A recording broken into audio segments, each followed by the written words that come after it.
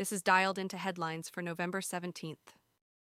From Fox News, CNN faced backlash after changing a headline on Thursday regarding the arrest made in the death of a Jewish man at a protest in Los Angeles.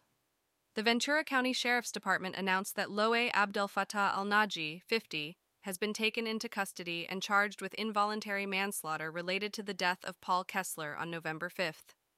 Al-Naji allegedly caused Kessler, a pro-Israel protester, to fall and hit his head on the concrete, leading to brain hemorrhaging and later death. Witnesses claim that al-Naji struck Kessler with his megaphone. CNN initially had a headline highlighting the death as a result of a fall, but later changed it after criticism of bias. From CBS News, Israel has confirmed the death of a second hostage, Noa Marciano, near the Al-Shifa hospital in Gaza, where she had been held by Hamas since October 7th. The funeral was held on Friday. Another hostage, Yehudit Weiss, was also found dead near Al-Shifa. The Israel Defense Forces, IDF, stated that they will continue their mission to locate the missing and bring them home. They claim that targeted intelligence led them to the exact location of Marciano's body. Israel released evidence showing Hamas terror infrastructure inside Al-Shifa.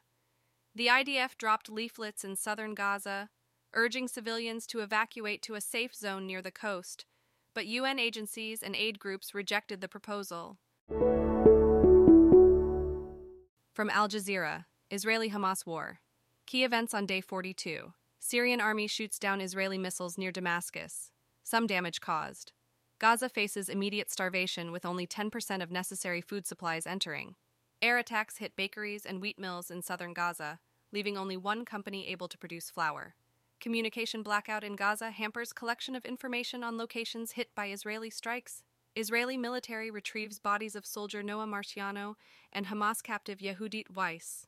Israeli airstrikes on Gaza's Jabalia refugee camp kill at least 11 people. Gaza hospitals overwhelmed, facing shortage of beds, medical supplies, and equipment. Malaysia's medical facility in Gaza destroyed by Israeli bombing.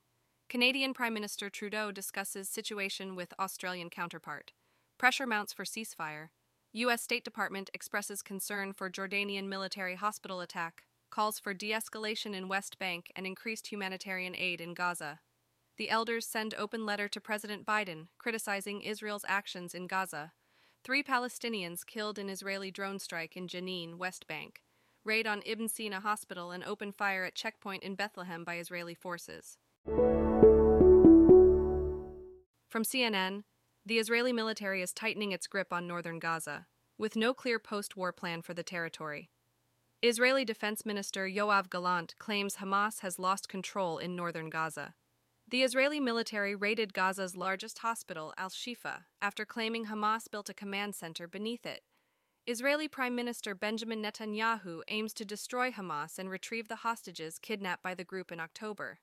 Netanyahu has not provided a defined strategy for the territory. The United States suggests a role for the Palestinian Authority, PA, in Gaza.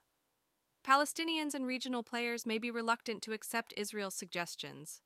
Gaza's economy has suffered, and aid is needed for reconstruction. From CNN, House Ethics Chairman Michael Guest introduced a resolution to expel GOP Rep. George Santos from Congress. The Ethics Committee released a damning report on its investigation into Santos. Lawmakers will address the resolution at the end of the month following the Thanksgiving holiday. 13 GOP lawmakers have supported expulsion so far, with more expected. The Ethics Committee uncovered additional uncharged and unlawful conduct by Santos and will refer the allegations to the Justice Department. Santos announced he will not seek re-election, but called the investigation biased.